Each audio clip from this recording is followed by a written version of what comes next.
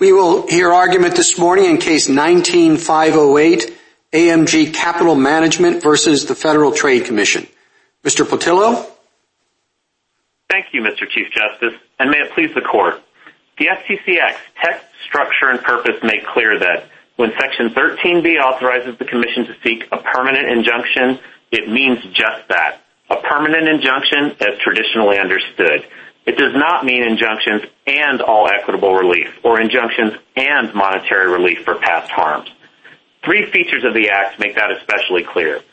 First, 13b is limited to cases where someone is violating or is about to violate the Act. That limit to ongoing or imminent violations would make no sense if 13b authorized retrospective monetary relief for past harms. Second, where the Act allows relief beyond injunctions, it says so. Section 5L authorizes an injunction and further equitable relief as appropriate. That language would have been pointless if the word injunction itself implied all equitable relief. Third, another provision, Section 19, authorizes monetary relief for past consumer injury, but it provides safeguards, including a statute of limitations, a heightened proof requirement, and notice to victims. Those limits would be meaningless if they could be evaded under 13b. Even if there were a presumption that mentioning a specific type of equitable relief meant all equitable relief, and there should not be, those three features overcome it. To be clear, the Commission can get retrospective relief for consumer harm, but it must invoke Section 19, the mechanism Congress provided for that purpose. That makes sense. Because the Act's prohibitions are broad and general, Congress since 1914 made agency processes the primary enforcement mechanism, so the agency can apply its expertise and give businesses notice on what is prohibited. Section 13b, by contrast, is a narrow supplement for threatened harm, where the Commission must come to court to stop the conduct quickly. Where there is more time, like for backward-looking remedies, there was no reason for Congress to bypass agency responsibility to provide guidance. Mr. Potillo, one of the issues with your reading of the statute is that it was passed roughly 50 years ago. And in the intervening years, there's been a significant change in how this court interprets statutes. Back when this one was passed, we had a pretty freewheeling approach. You know, we weren't as confined to the specific language. You sort of look at what Congress had in mind and figured out the meaning in light of that. And, of course, today we have a more disciplined approach, I think more suited to our role under the Constitution. But shouldn't we construe this statute in the environment in which Congress passed it, in light of the, as I said, more freewheeling approach? And I think there'd be a lot more leeway to your friend on the other side argument about an expansive reading of some of the language. So why do we adopt I don't know what it is, view that is current today but wasn't current back then? Your Honor, I have two responses to that question. The first is that this court rejected a very similar argument in Alexander v. Sandoval. The argument was made that, at the time that Title VI of the Civil Rights Act was enacted, the court at that time followed what you referred to as a more freewheeling approach to implying causes of action and implied remedies. And the court said, be that as it may, we have since sworn off that method of statutory interpretation, and we decline, one last drink. And I think that applies equally here, whether or not that was the mode at the time 13b was enacted. The reasoning of Alexander versus Sandoval. Yeah, I know that's what we said. Maybe I just don't find that so compelling. We try to look at language as it was understood in other contexts when we're interpreting provisions. We go back to the 1860 treatise and say, what did that mean back then? And we don't look at a contemporary dictionary. Do you have any argument besides what we said in Sandoval? Yes, I do. The theory that Congress somehow thought permanent injunction carried with it all equitable relief when it enacted 13b itself defies the three features I mentioned in my opening. In the very same legislation that it enacted 13b, Congress expressly authorized an injunction and other and further equitable relief in Section 5L. So that cannot be reconciled with the notion that Congress somehow thought in the word injunction itself automatically included all equitable relief a la Porter's method of interpretation. Thank you, counsel. Justice Thomas? Thank you, Mr. Chief Justice. Counsel, let's, continuing along the lines of the Chief Justice, let's assume that we did not have sections 5 and 19. But you still have the same language that we have in 13. Would it be reasonable to say that Congress legislated in that instance, against the backdrop of cases like Porter and Mitchell? And if so, then how would that change your argument? This court looks to how equitable terms are traditionally understood, and permanent injunctions traditionally exclude monetary relief as compensation for past harm, as Great West noted. And here, the phrase 13B itself refers to a permanent injunction, and you wouldn't ordinarily think of a one-time order to turn over property as a permanent injunction. And so the specific language used in 13B itself, even without reference, but also 13B is limited to cases of imminent or ongoing harm. And it wouldn't have made any sense to authorize retrospective, to link the authority for retrospective monetary relief to the availability of imminent or ongoing harm. Consumers don't become more or less worthy of redress for their injuries depending on whether or not the conduct is ongoing. Well, with that argument, how would you address or deal with the 19th century intellectual property cases that allowed monetary relief incident to the injunction? All of those cases involved a situation where there was the parties had a general right to seek all equitable relief.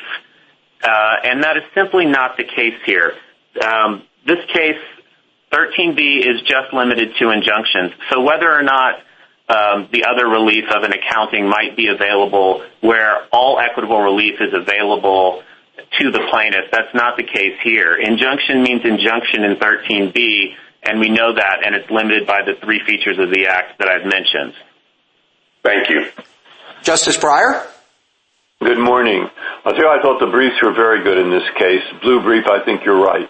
Red brief, I think you're right. They can't both be right. That's right. All right, you see, that's the old joke. But that's where I am. So, I'm pretty familiar with the arguments, and I see which way do we go. And the argument, it seems to me, that's against you, and I'll put the other half to the other side. The argument that's against you is simply this. To me, law isn't perfect. Courts make mistakes. We make mistakes too. And this is, if it is a mistake, it's been around for 50 years and there's a pretty uniform interpretation before the Seventh Circuit. And if we never say let bygones be bygones, I mean, we're going to be here to Marbury versus Madison and beyond. So, too much time has passed, water under the bridge, goodbye. Well, why doesn't that apply?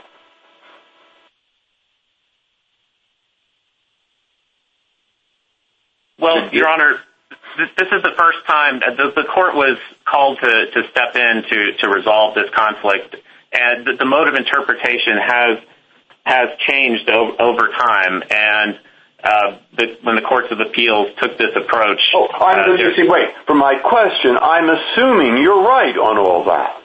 Okay? My question is, still, it's close. And still, the lower courts, at least, have been uniform for 50 years. We cannot undo everything that was, in your opinion, or mine, or somebody else's, decided not perfectly and maybe wrong. That's what I just asked. Well, and so why wouldn't I follow that very basic principle about courts and how the judiciary has to function in a society that's continuously changing?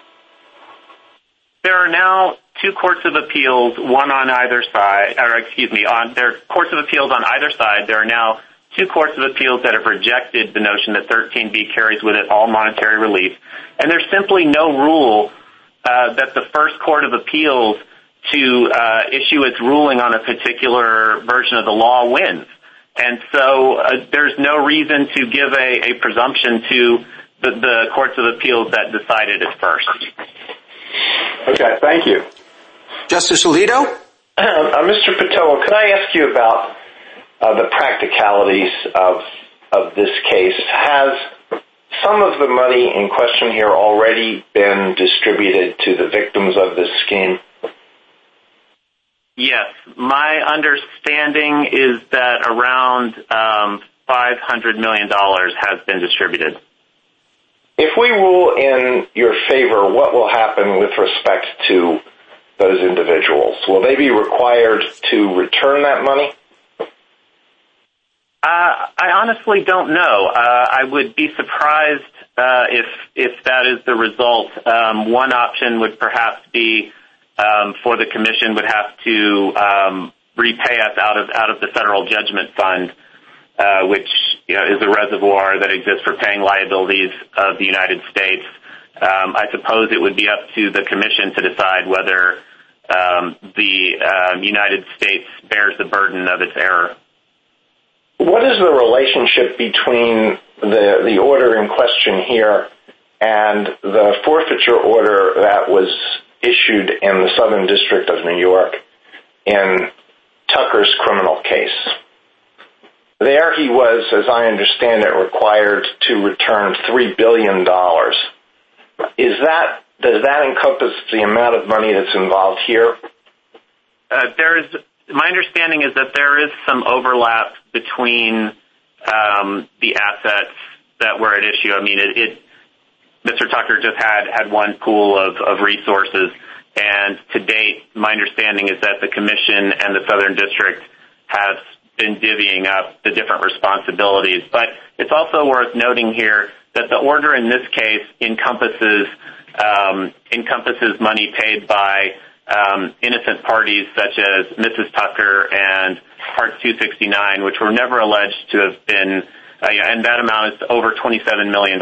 They were never alleged to have participated in any wrongdoing, and so those assets certainly couldn't be subject to the criminal forfeiture as well. So let me turn back briefly to basically the same question that the Chief Justice asked. Most of the members of Congress are not lawyers. That was true when this provision was enacted. And even those who were lawyers, perhaps like me, never heard the word equity when they were in law school. So suppose one of those members said, well, here we're going to authorize the commission to seek an injunction. So I'm going to look at the most recent edition of Black's Law Dictionary, which defines an injunction in part as a judicial process operating in personam and requiring person to whom it is directed to do or refrain from doing a particular thing. If the member read that definition, wouldn't they think that it would authorize exactly what was done here? Perhaps injunctions are broad and flexible, and certainly, as the court explained in Great West, with lawyerly inventiveness, just about any order could be framed in terms of an injunction. But this court has held that it's not just what Black's Law Dictionary says, it's how the terms are traditionally understood in equity. And permanent injunctions traditionally exclude monetary relief as compensation for past harm. The fact that the commission... Thank you. I think my time is expired. Justice Sotomayor? Counsel, you argue that there would be no reason for Congress to provide for monetary remedies under Section 19 if the FTC could obtain disgorgement under 13B. But it makes sense to me that the FTC might sometimes want to establish new rules through agency adjudications that are binding on absent parties and to which courts will defer. So the more important question for me is, and I hope you can answer it, is why would Congress authorize the FTC to seek a permanent injunction if no other equitable remedies were available. It seems that under your understanding of the statute, why would the FTC ever pursue a permanent injunction under 13B rather than a cease and desist order that could lead to monetary relief? It could look for... The answer is that... Go ahead. I'm sorry. The answer is that 13B it's a narrow supplement to the overall FTC Act, which almost every other single provision is about or in service of administrative processes. 13B exists for situations where there is threatened or ongoing harm, and it allows the Commission to come to court to stop the conduct quickly in order to get... It could do that with a temporary injunction, and so it doesn't need to do it with a permanent injunction, and if it's barred from getting permanent relief and remedies, why would it ever seek a permanent injunction? If there's no need, if it's a routine case where the agency doesn't need to pronounce, as is its statutory obligation, to define whether or not, and apply its expertise and define whether particular conduct is prohibited, the permanent injunction passed through district court might be a quicker and more expedient remedy. But the fact is that the Act's prohibitions are broad and general, and Congress made agency processes the primary enforcement mechanism, and its job is to apply its expertise. So why even give it a permanent injunction when it wasn't, according to your reading, able to recover anything else under that process? It could always do a temporary injunction and stop impending harm that way, and then always have to pursue administrative process to get monetary relief. It makes no sense to me. Because sometimes that would be good enough. Sometimes just stopping the conduct is a sufficient remedy in and of itself. There won't always need to be consumer redress in every case. And in fact, for most of the FTC's early history, it had no authority to seek consumer redress whatsoever until it was enacted in Section 19. Stopping the conduct was its primary responsibility. Justice Kagan? Mr. Petillo, I'd like to go back to the Chief Justice's first questions about which approach we're supposed to use. Our old approach, which was very liberal in finding rights and remedies, or our new approach, which is decidedly not. And you said, Alexander v. Sandoval, and the Chief Justice asked you to put that aside, and I'd like you to put that aside as well. I think it's at least arguably very different.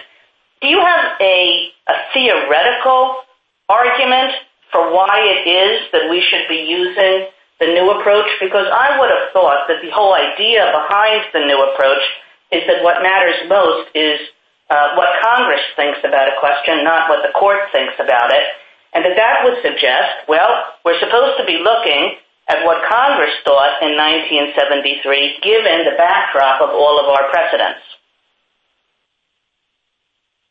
Well, as I mentioned, the words of the statute are the law. The words of the statute tell you what Congress intended, and even under the old approach, if we're trying to discern whether Congress thought that that injunction actually meant all relief, all we need to know is that at the same time that Congress enacted 13B, it also enacted Section 5L. And at that time, it expressly that's an argument. I mean, that's an argument on a different point, a point about what Congress would have understood back then. But I take that to be assuming my premise, which is that the very issue is, that the thing we're supposed to be figuring out is what Congress would have assumed back then, isn't it? Yes, but I think in trying to think what Congress understood about Porter and Mitchell, we have to look at what else Porter and Mitchell said. And notwithstanding Porter and Mitchell's broad language, Congress also would have known that Porter and Mitchell said you have to look at the entire statute. Well, and you have to see if sorry, Mr. Petillo. In just 2 years before Congress enacted this legislation. The Second Circuit, obviously an important circuit when it comes to these matters, held that the SEC had power to seek restitution because its statute said that the agency could seek an injunction.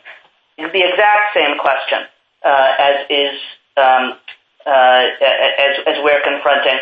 And the Second Circuit relies on Porter, relies on Mitchell, relies on all the old cases that you say are distinguishable, and says, yes, an injunction includes restitution according to Supreme Court law on the subject. So doesn't that suggest that the FTC has a pretty good point about what Congress understood in 1973? No, I don't think so. If Congress were looking to what Porter held, Porter acknowledged that if it was looking to see whether an implied remedy was consistent, it had to look and see if the implied remedy was consistent with the statutory scheme. And Porter found that even though there was nothing that precluded an implied restitution remedy, it said, look, there is another section of the Emergency Price Control Act, and that provision addresses damages. So the fact that the statute elsewhere mentions damages supersedes the possibility that there could be an implied damages remedy. So Thank you, Congress will look. Thank you very much. Justice Gorsuch. Good morning, counsel. I'd like your help with a line drawing problem. I think you agree that an injunction can be used to provide certain forms of equitable relief, including restitution, perhaps, an accounting, requiring a freezing of assets, or handing over a thing of value. But it can't go this far. How would you have us draw that line and describe it?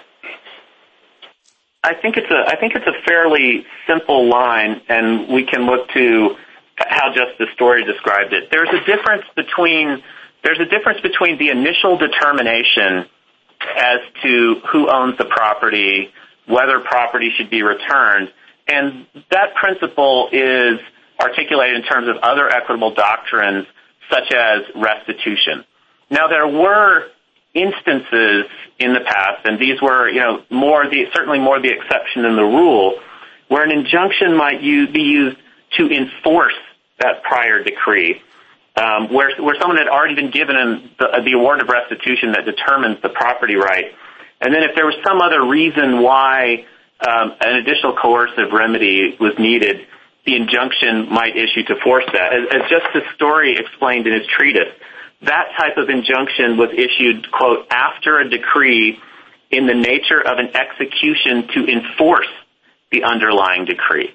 And that's completely different from what the Commission seeks here. The Commission doesn't seek to use an injunction to enforce a right to restitution. It doesn't have a right to restitution under 13B. It's trying to bootstrap that. And so I think that the distinction at equity was actually pretty clear. Thank you, counsel. Justice Kavanaugh. Thank you, Chief Justice, and good morning, counsel. Your argument here is strikingly similar to the argument advanced in the dissent in Porter by Justice Rutledge, joined by Justices Reed and Frankfurter, and the dissent in Mitchell, written by Justice Whitaker, joined by Justices Black and Clark. The Rutledge dissent, Justice Rutledge dissent in Porter, for example, said Congress could not have been ignorant of the remedy of restitution. It knew how to give remedies it wished to confer. There was no need to add this one, nor do I think it did so. It did not give it expressly. That kind of argument. What do we do with Porter and Mitchell if we decide this case in your favor? In other words, how should we write the opinion with respect to those cases? This court doesn't need to overrule Porter or Mitchell any more than it needed to do so in Megrig, which held that in the context of RCRA, injunction did not mean all equitable relief. Neither Porter nor Mitchell involved the statute with the three features that I mentioned at the outset. In neither case did Congress elsewhere authorize an injunction and other and further equitable relief, making it clear that Congress didn't presume that an injunction carried with it all equitable relief. Neither Porter nor Mitchell addressed the statute limited to ongoing or threatened violations, which is the sort of thing that an injunction would address, but is totally inconsistent with backwards-looking monetary relief. And neither statute in Porter or Mitchell provided the very same monetary relief in a separate provision, here that's Section 19, subject to various protections like a statute of limitations, that would be rendered entirely meaningless if the Commission could implicitly get the same relief under 13B instead. So Porter and Mitchell are entirely distinguishable based on the statutory scheme. And picking up on one of Justice Breyer's questions, when you have the combination of Porter and Mitchell plus some maybe broad, you would say too tangential, but some congressional ratification argument, and all the Court of Appeals for a number of years interpreting it in the FTC's favor. At some point, does all that combined, do you think, to get us to a point of leave well enough alone? I mean, that's certainly stability in the law is important, and when you have Porter and Mitchell plus ratification plus courts of appeals, at some point, does that kick in? I don't think so. Long-standing error doesn't make it any less error. The statute is still the statute, and now that the issue is before this court, it's the court's duty to give the correct interpretation of the statute, notwithstanding a long history of error. Thank you. Justice Barrett? Counsel, let's say that we agree with you about 13B. Your client, I don't understand you to be arguing that he has clean hands. I mean, he's been convicted. He has the dubious distinction of being the subject of an episode of Dirty Money on Netflix. But you suggested in your brief that because of the safeguards of Section 19, in particular, the reasonable man standard, knowing and understanding that the conduct was deceptive, that the FTC couldn't have gotten a monetary remedy from him under 19. So is it your position that if we adopt your view, there's no way for the FTC to get the ill-gotten gains back from someone who has violated the law like your client?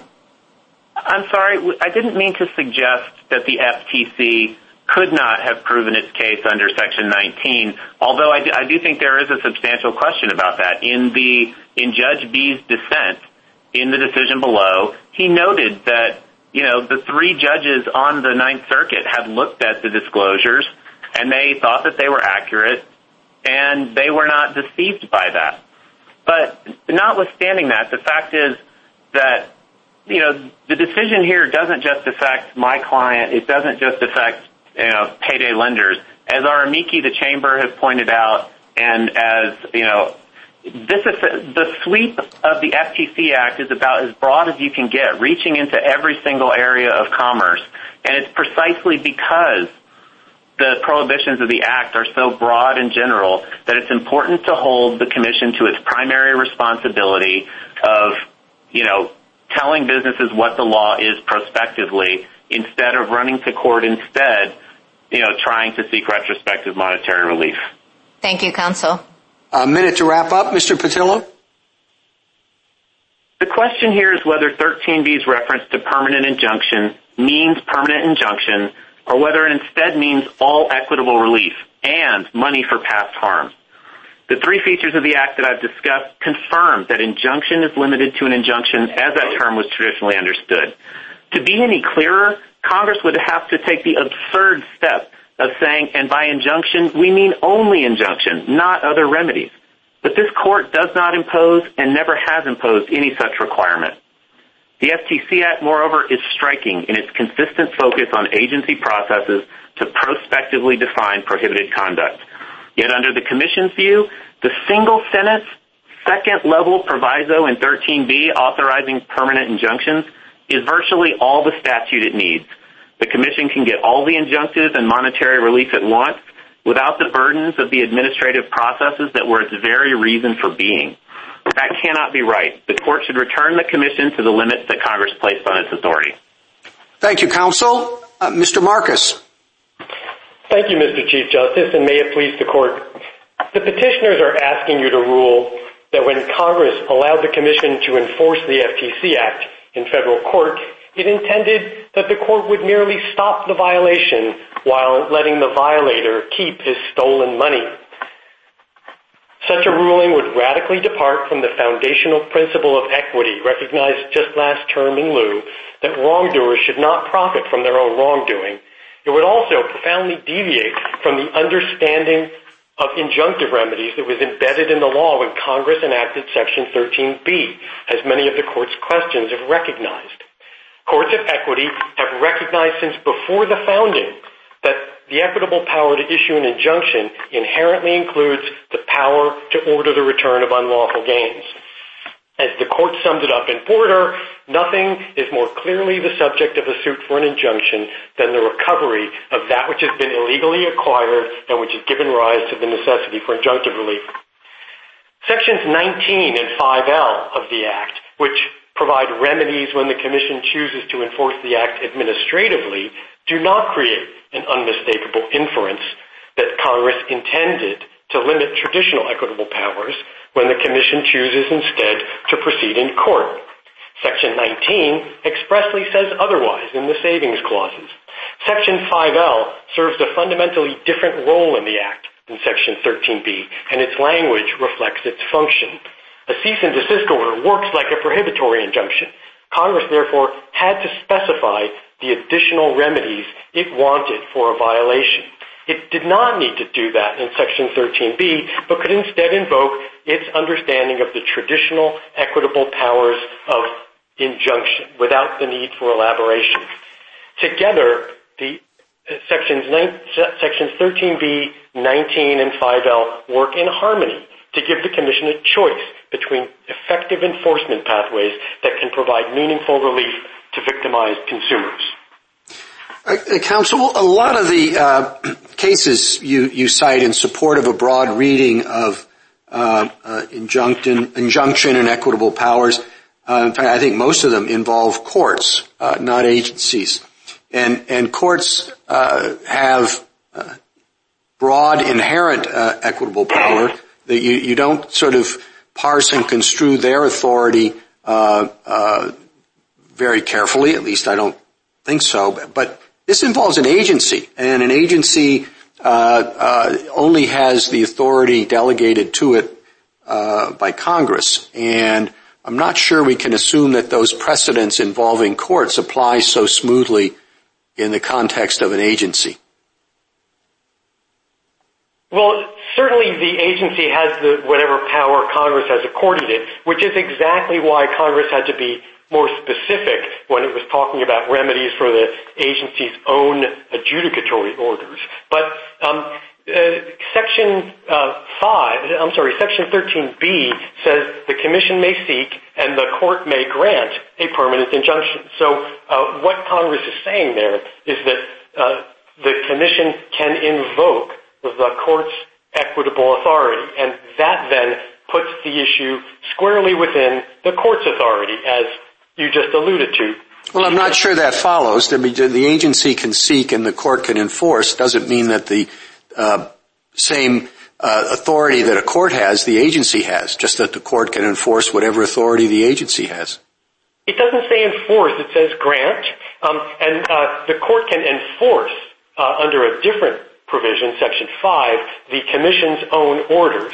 But what Section 13B is doing is it's giving the Commission the ability to go to court to seek the relief that a court can grant. This is no different than what the price administrator did in Porter or the Department of Labor.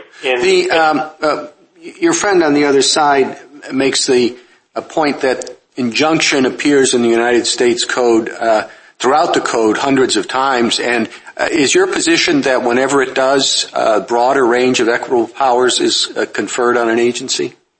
Well, again, it's not that the power is conferred on the agency. It's that the court has inherent powers.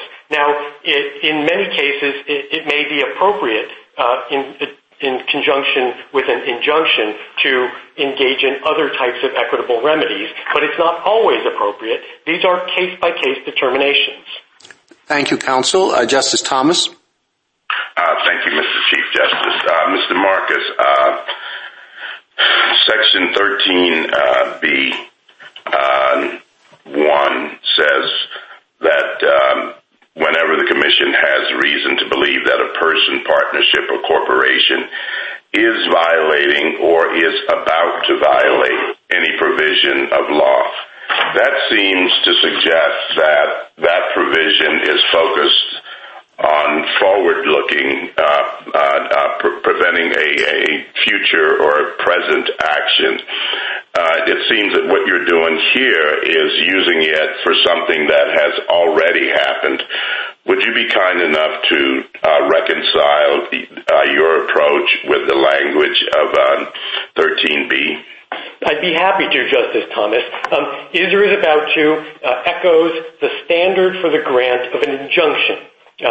For example, typically an injunction requires there to be ongoing or expected conduct.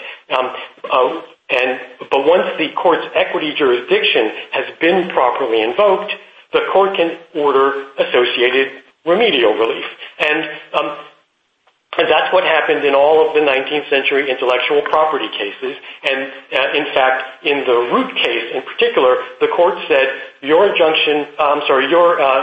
patent has expired, therefore you can't seek an injunction and you cannot get a naked monetary remedy. But here, there was ongoing conduct at the time the FTC sued. The court granted an injunction. And the question is, once the court has had its authority triggered, once the court has exercised that authority, can it also engage in the traditional mechanisms of injunctive relief? And I think the answer in centuries of law is pretty clear. Would you just take a minute and explain again why, from my perspective, it seems as though what you're doing here fits more comfortably under Section 19. But would you explain why the Commission chooses to use Section 13 rather than Section 19 again? Certainly. Well, for one thing, it is easier to use Section 13 in many respects than it is in Section 19. But also, there are many cases where it doesn't take a lot of Commission expertise to explain why a particular act is deceptive. And here, certainly, it did not take the agency, or even the U.S. Attorney's Office for that matter, to explain to Scott Tucker that misleading people about the terms of their loan was a deceptive act. So when the Commission feels that it doesn't need to expound on the meaning and boundaries of the FTC Act, it can bring cases under Section 13. Now, keep in mind, when it does that, it gives up a bunch of stuff. It gives up the ability to find its own facts. It gives up the somewhat broader remedies that Section 19 allows, including Section 19 allows us to sue in state court as well as federal court. And so it's a little bit like the choice between rulemaking and adjudication in Bell Aerospace. Congress wanted the Commission to have flexibility to choose between enforcement pathways. Justice Breyer? History matters. I think Justice Brandeis, when he started, was faced with a business community that was very suspicious of the FTC's power and thought it would be abused, and a progressive community that thought it's absolutely necessary to bring bad business practices under control. So they compromised. The compromise was, you've got to do what the FTC says, but before it tells you to do something, it will find that what you're doing now is wrong. It will find that. It will be a cease and desist order, later expanded under Moss Magnuson, I think, to include violation of a rule. So, Section 5. Cease and desist order or violation of a rule? Damages some kinds. 19, the same thing. And now we have right in the middle, 13, no protection like that whatsoever. Do not worry, says the FTC. We will only use it in exceptional cases. In 2012, they repeal that, and now, 10 years later, after this has been in effect for a few years, I read that 100 cases under this provision are in the court compared with 10 or 12 under the regular cases. And you say it's just obvious. We're going to get those people who think their bad conduct is obvious. Look at Skechers. Look at the Cardinal case. Go back to the famous Unburn case. Add substantiation. People wouldn't know that it is an unfair practice that a chiropractor was married to a wife who had some income from the company, and therefore his conclusion as to the muscle toning of the company should be discounted. And that's the kinds of case they're bringing now. Now, you see my point? On the one hand, it's well-established law in the lower courts. On the other hand, if we interpret it your way, we say your fears, business community, were absolutely right. It is now up to the FTC, before you know the thing is wrong, to hit you with bad damages. This case, perhaps you're right. But Skechers, Cardinal, even Unburn, build strong bodies 8 ways, that was Wonder Bread. They only did it 6 ways. I mean, you see, it's giving the FTC, that you get my point. Now, I'd like to hear an answer. I do get your point, Justice Breyer, and the answer is that in 1914, when the commission was created, there was a bargain struck, and in 1973, when consumer fraud became rampant in the economy and people were complaining about the toothless FTC, there was a new bargain struck where the commission could go into court and seek remedies in court as a litigant in the first instance. Courts are, of course, bound by principles of constitutional due process and notice, and if the court concludes that the chiropractor couldn't possibly understand what was required of him, it will find that a remedy is not available.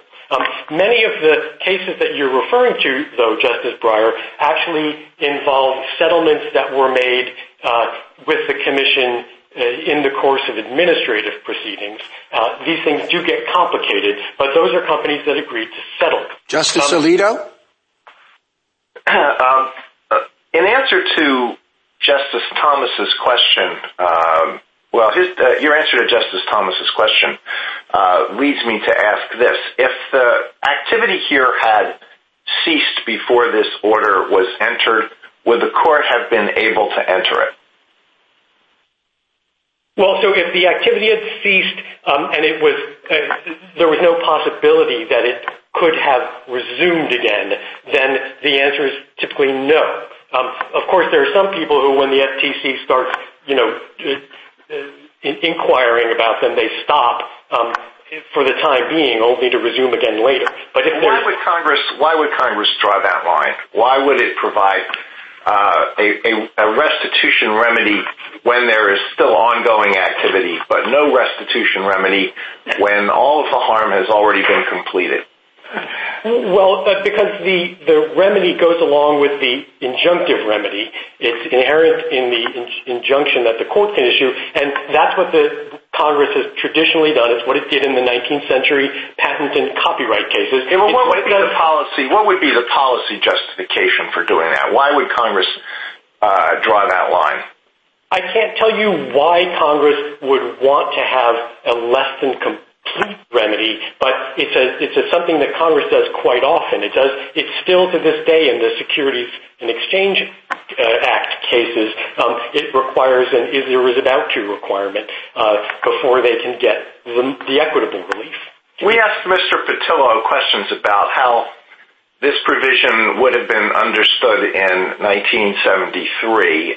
His brief cites comments made by a former FTC official, Mr. Fitzgerald, that addresses that directly, and they are pretty damaging to your position. Mr. Fitzgerald says that when 13B was enacted, nobody on the commission imagined that it would become an important part of the commission's consumer protection program, but the commission decided that Section 19 was too time-consuming, so it looked for a workaround, and, quote, neither the text of 13B nor its legislative history disclosed a basis to argue for broad equitable relief. The commission's attorneys thought these arguments were not going to succeed, but to their surprise, they were successful. And you don't say anything about Mr. Fitzgerald.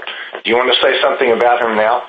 I'd be happy to, Justice Alito. Mr. Fitzgerald, for one thing, is not Congress, so the question is what Congress understood, and there was a huge body of law indicating that Congress understood what it was doing.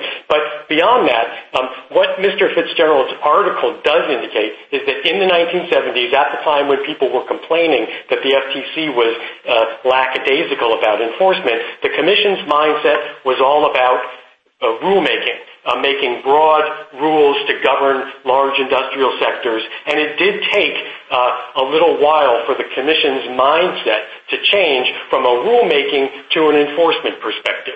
But once it did, it vigorously started invoking Section 13b, and as has been pointed out by the questioning, courts for 40 years now have accepted those things. And before the FTC even did this, courts had been accepting the exact same arguments in the SEC context. Thank you. Justice Sotomayor? Counsel, how do you explain Section 5L, which was passed at the same time as Section 13b, and separately authorizes mandatory injunctions and further equitable relief? Why would Congress use a different language for injunctive relief in one section and just stop at injunctive relief, and in the other add and further equitable relief in a different section? Well, the textual differences in the two provisions reflect their functional differences. Section 5L is used to enforce cease and desist orders, the administrative orders, and so there already basically is an injunction on the books, and it's an injunction that doesn't come with any traditional remedies. So Congress had to say exactly what remedies it wanted, and that's why it's limited to mandatory injunctions and other equitable relief. But in Section 13, Congress didn't need to do that. It could rely on, to piggyback on, all of the traditional remedies inherent in a permanent injunction, which is different from a mandatory injunction. And so, you could look at it that, in fact, what Congress wanted to make sure of was that no matter how the Commission proceeded, whether it proceeded by administrative, by cease and desist order, or whether it went into court as a litigant, that each time consumers were harmed, they would have the opportunity to get redress for their victimization. Now, I'm following up slightly on Justice Alito's question. Legislative history is not unimportant to me. What am I to make of the fact that I saw nothing in the history of this bill suggesting that Congress understood that Section 13b authorizes monetary awards? Quite to the contrary, the prior version of what became Section 19 triggered extensive debate because there wasn't money damages available. And Section 19 was passed to remedy what was perceived as a fault in the bill as it existed. So what am I missing in terms of the absence of anything to do with this issue before Congress? Well, you are correct, Justice Sotomayor, that the legislative history does not, of 13b itself, does not explicitly address money, but there is a presumption that Congress legislates against the backdrop of the law, and the backdrop of the law of injunction really couldn't be clearer. Now, when it comes to Section 19, the debate about monetary remedies in Section 19 had to do with the Commission's own ability to order monetary remedies in its own administrative processes as part of a cease and desist order. As Section 19 was being debated, the Ninth Circuit ruled in the Heater case, which is cited in our brief, that the Commission could not order monetary remedies in its own proceedings, and that's why money was front and center in Congress's mind. Justice Kagan? Mr. Marcus, it seems to me that the best argument against your position, and it's a strong one, comes from Section 5 and Section 19, which have these protections in them that Section 13 do not, that there has to be a repeated violation, that there has to be a certain kind of mens rea, and so forth. And it does seem as though your interpretation of Section 13 makes those pretty much entirely irrelevant. I mean, you say, well, this is a choice. There are two pathways of different kinds of administrative action. But what seems significant about those two pathways, as you've laid them out, is that one is so clearly better from the agency's perspective. And so I'm wondering if that's the kind of choice that Congress really gave to the agency. Well, Justice Kagan, I think the core of the answer goes back to what Justice Breyer was describing in his answer to me, which was a fear of Congress that an agency would have too much power. And Congress gave the Commission the ability to address economy-wide practices under fairly broad terms. And it was concerned that the agency was going to declare novel practices to be deceptive or unfair or anti-competitive. And so Congress was understandably concerned and therefore included procedural protections in the provisions regarding relief for agency processes. But it seems as though that's exactly why we should maintain the integrity of those protections rather than your interpretation, which essentially makes them irrelevant. It was nice that Congress once thought that, but we don't have to deal with that anymore. It doesn't make them irrelevant. It just makes one pathway more attractive in certain instances than another. But if the Commission does encounter a novel practice, or if the Commission wishes to make its own fact-finding in particularly complicated cases or difficult cases, then it can do that only in the administrative pathway.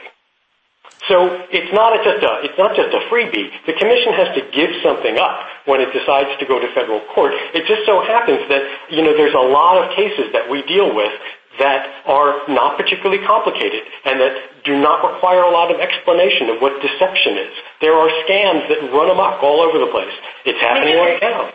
Just going back to Justice Breyer's numbers, can you give me any sense of the empirics of this?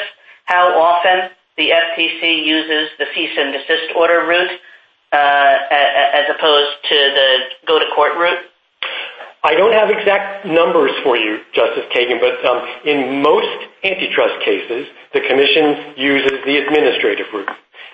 In at least several cases a year, the Commission uses the administrative route in consumer protection cases. But there's no question that the agency brings far more cases in court than it does in the administrative process. But again, that largely reflects the... Justice Gorsuch? Oh, counsel, finish your answer. I'm interested. Oh, thank you. That largely reflects the kind of basic deceptiveness of much of the stuff that we deal with on the consumer protection side. Well, let's focus on the consumer protection side, because I think the antitrust side, there are a lot more standards out there that people are familiar with. But Justice Breyer really does remind us of the history here. The FTC was set up in part to enact rules about deceptive conduct. It chose not to go that route, preferred an enforcement route, and recognizing that a term like deceptive practices in Section 5 is not exactly self-defining and may lack some of the substance that we now have, at least under the Sherman Act and in the antitrust context, laid out a bunch of protections in Section 19 before your money can be taken away. We've all kind of wandered around this question, but I think our core concern is you're rendering those protections superfluous, that there's very little incentive for the agency to ever comply with them. And it's just another step away from what Congress had anticipated would be a regulatory regime that's never materialized. Well, certainly, Justice Gorsuch, Congress did seem to recognize the issue, and that's why it included savings clauses in Section 19. I don't see much other explanation for very broad provisions that clearly on their face say this is in addition to other remedies, and you can't use the existence of this provision to interpret other remedies. Let me put the question a different way. What incentive does the Commission have today to use Section 19? The Commission has the incentives that I've discussed, which are if it wishes to engage in its own fact-finding and use and draw its own legal conclusions to address novel conduct. That's so terribly difficult, and Section 13 is so comparatively easy. What incentive remains to do that? I know it can, but why would it? Just as it can come up with rules defining what unfair trade practices are, but chooses not to do so. Well, it does. I mean, so it doesn't do it as often, but it does do it. And so that proves that there are cases where the Commission thinks we need to take this one. This one's difficult enough. This one's uncertain enough. This one requires our application of agency expertise. And the Commission has to give up all that when it goes to federal court. Now, some would say that it's actually better to have a Commission litigating cases in federal court than it is to have the Commission making broad-based rules that may apply to non-parties. Thank you, Kavanaugh. Justice Kavanaugh? Thank you, Chief Justice, and good morning, Mr. Marcus. Good to be with you again. I want to pick up on Justice Alito's question in Mr. Fitzgerald's article, which I've read. You obviously put forward good arguments on Porter and the court's precedent and Congress's intent, as well as the body of Court of Appeals cases, but it seems that the problem you have is the text, and in that sense, this case really is a separation of powers case. I worked in the executive branch for many years, so I understand how this happens. When you're in the executive branch or an independent agency, you want to do good things and prevent or punish bad things, and sometimes your statutory authority is borderline, and it could be war policy or immigration or environmental or what have you. But with good intentions, the agency pushes the envelope and stretches the statutory language to do the good or prevent the bad. The problem is this results in a transfer of power from Congress to the executive branch to decide whether to exercise this new authority. That's a particular concern, at least for me, with independent agencies. So, why isn't the answer here for the agency to seek this new authority for Congress, for us to maintain the principle that separation of powers, that the agency should stick to the authority in the text and not go beyond that? 30,000-foot question, interested in your responses to that. Well, so again, the real question is what was Congress's intent when it gave the Commission the authority to seek a permanent injunction in federal court? And if it intended to accord the agency the ability to go ask the court for all of the inherent equitable remedies, then I think that resolves your concern about separation of powers issues. Again, it couldn't be clearer that the Congress legislating against the backdrop of injunctions would have had the intent to accord all the traditional equitable remedies. This is not a new question. Even in the California versus American Stores case you cited in our brief, the court held that injunction, as used in the Clayton Act, indicates Congress's intention that traditional principles of equity govern the grant of injunctive relief. And so, ultimately, I think your concern is a valid one, but is resolved if you look at what Congress would have understood the words to mean when it used them. And there was, in fact, a common understanding of what injunction meant in 1973. Appreciate it, Mr. Marcus. Thank you. Justice Barrett? Counsel, the damages award here, or the money at stake here, was $1.3 billion, and then the $27 million collected from Mr. Tucker's wife. And when Justice Alito asked Mr. Patillo how much of that had been distributed to the victims, he said about $500 million. So I take it the rest of that is in the Treasury, or does the FTC have it right now? So I'm glad you asked that question, Justice Barrett. I will issue a clarification on what Mr. Patillo said, because the money that's actually been distributed from consumers comes from a different defendant, not Tucker, not Mrs. Tucker, not any of the petitioners before this court. It comes from a bank that settled separately with the government and agreed to a restitution remedy in the criminal case that the Justice Department then turned over to the FTC to distribute to consumers. So none of that money is the judgment in this particular case. So what happens or has happened to the judgment, the money flowing from the judgment in this particular case? So right now there's some money that is being held in an account separately for redress should the commission ultimately wind up with the ability to How much money in that account compared to the $1.3 billion? I don't know the exact number, but it's tens of millions. It's a lot of money. But this is what I'm getting at.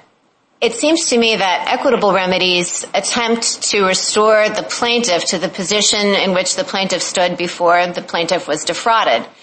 This money isn't traceable back to the SEC, and the money that's gained isn't all being distributed to the plaintiffs. So it seems like it functions almost more like a fine.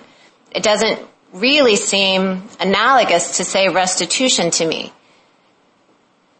Well, I'm not sure that's quite correct, because the point here is that it's an equitable remedy meant to restore the victims to the place that they were in before they were ripped off. But if the victims don't get the money, or if all the money is not traceable to the victims, then all the money is not remedying that wrong.